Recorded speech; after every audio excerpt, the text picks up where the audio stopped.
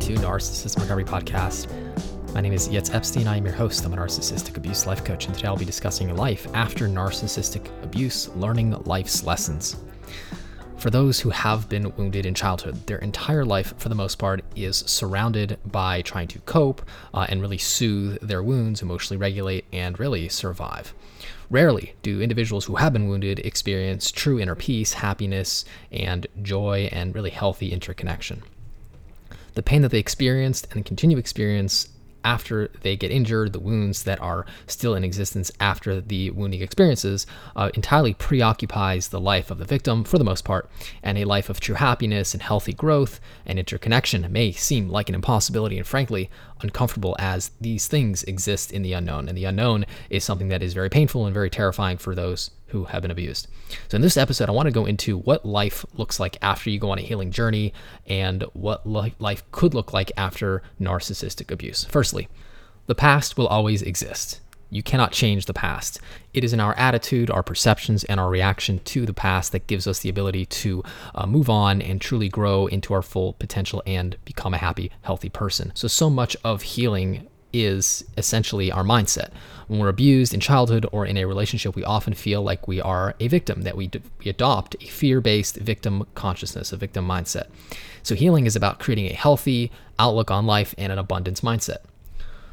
Now, even though we may have had a troubled past, the truth be told is that we are only connected to our past via the memory of it and essentially the energy that it still has, the emotion that ties us to it. So when we go on a healing journey and we let go, we process the emotions, and then we finally gain a perspective of our past in the present moment, what we do is we allow ourselves to let go of it, to move on and truly exist in the only thing that exists in the present moment. We become more present moment focused, and we are able to live in the moment and direct our energy towards what we actually can control, which is where we're going in the future. So important to focus on what you can control, your reaction and your mindset. Things like the past and the future are really not in our control. The only thing we do have control of is our choice of what to think, what our reaction is, and how to perceive our reality. It's so important to face the fear of the unknown. When we live in the unknown, the possibilities are simply endless. Now, the unknown, like I mentioned, for abuse victims can be terrifying. It can be very triggering. Especially if you have the abandonment wound, you feel like there's no safety or control. But unless we venture into the unknown, we stay stuck in fear. And essentially, we live the same repeated patterns and recycled energy continuously, and ultimately we get the same exact results. It's important to learn about who you are. Try new things. There is no such thing as failure as I see it. Of course, if you succeed, great. If you don't, then you learn a life lesson. Essentially, the idea is we want to become more self-aware.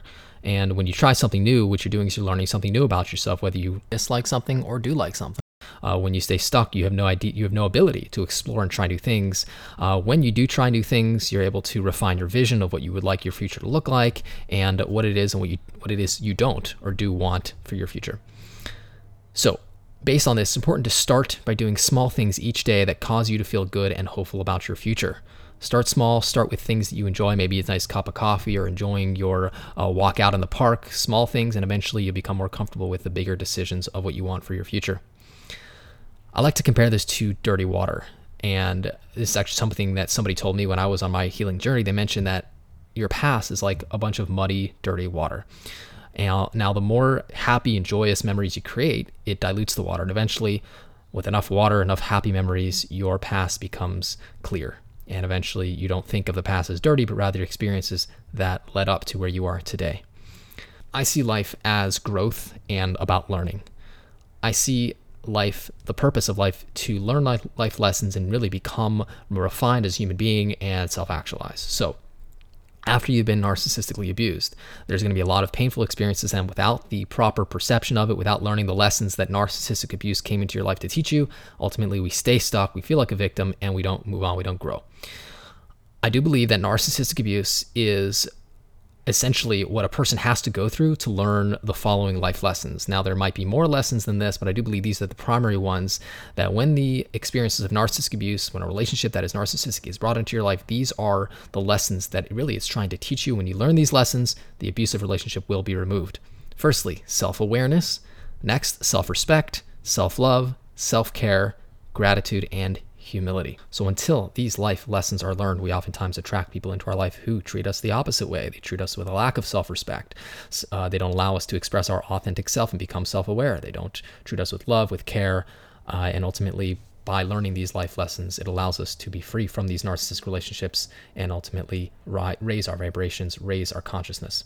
Until these lessons are learned, I believe we will continue to manifest relationships that reflect the lack of these, like I mentioned, back to us. Now, if you focus on the pain and the hurts of the past, of how much of a victim you were, how helpless you were, you will continue to suffer, unfortunately. However, if you focus on the lesson, you will continue to expand and to grow, and that is really where joy is found. I see the past as something to be learned from. It does not define you. Just because you've had a painful past and traumatic experiences, just because you've been humiliated and shamed, do not let your memory lie to you and make you feel like you are still helpless and worthless. It was a life lesson, not a life sentence.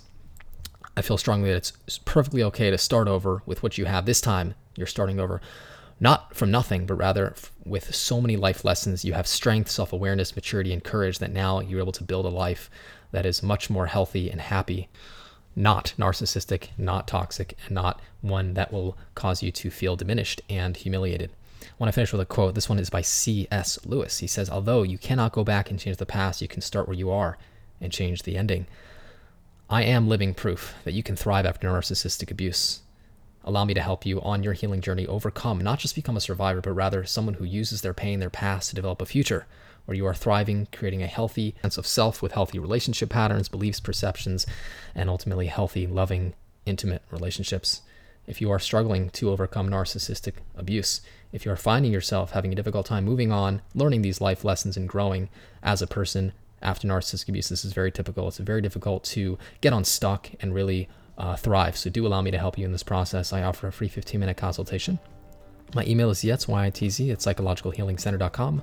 You can reach me by phone, 252-696-4852. I want to thank you so very much for joining me for today's episode. It is such an honor to bring you this information today. And until next time, all the very best.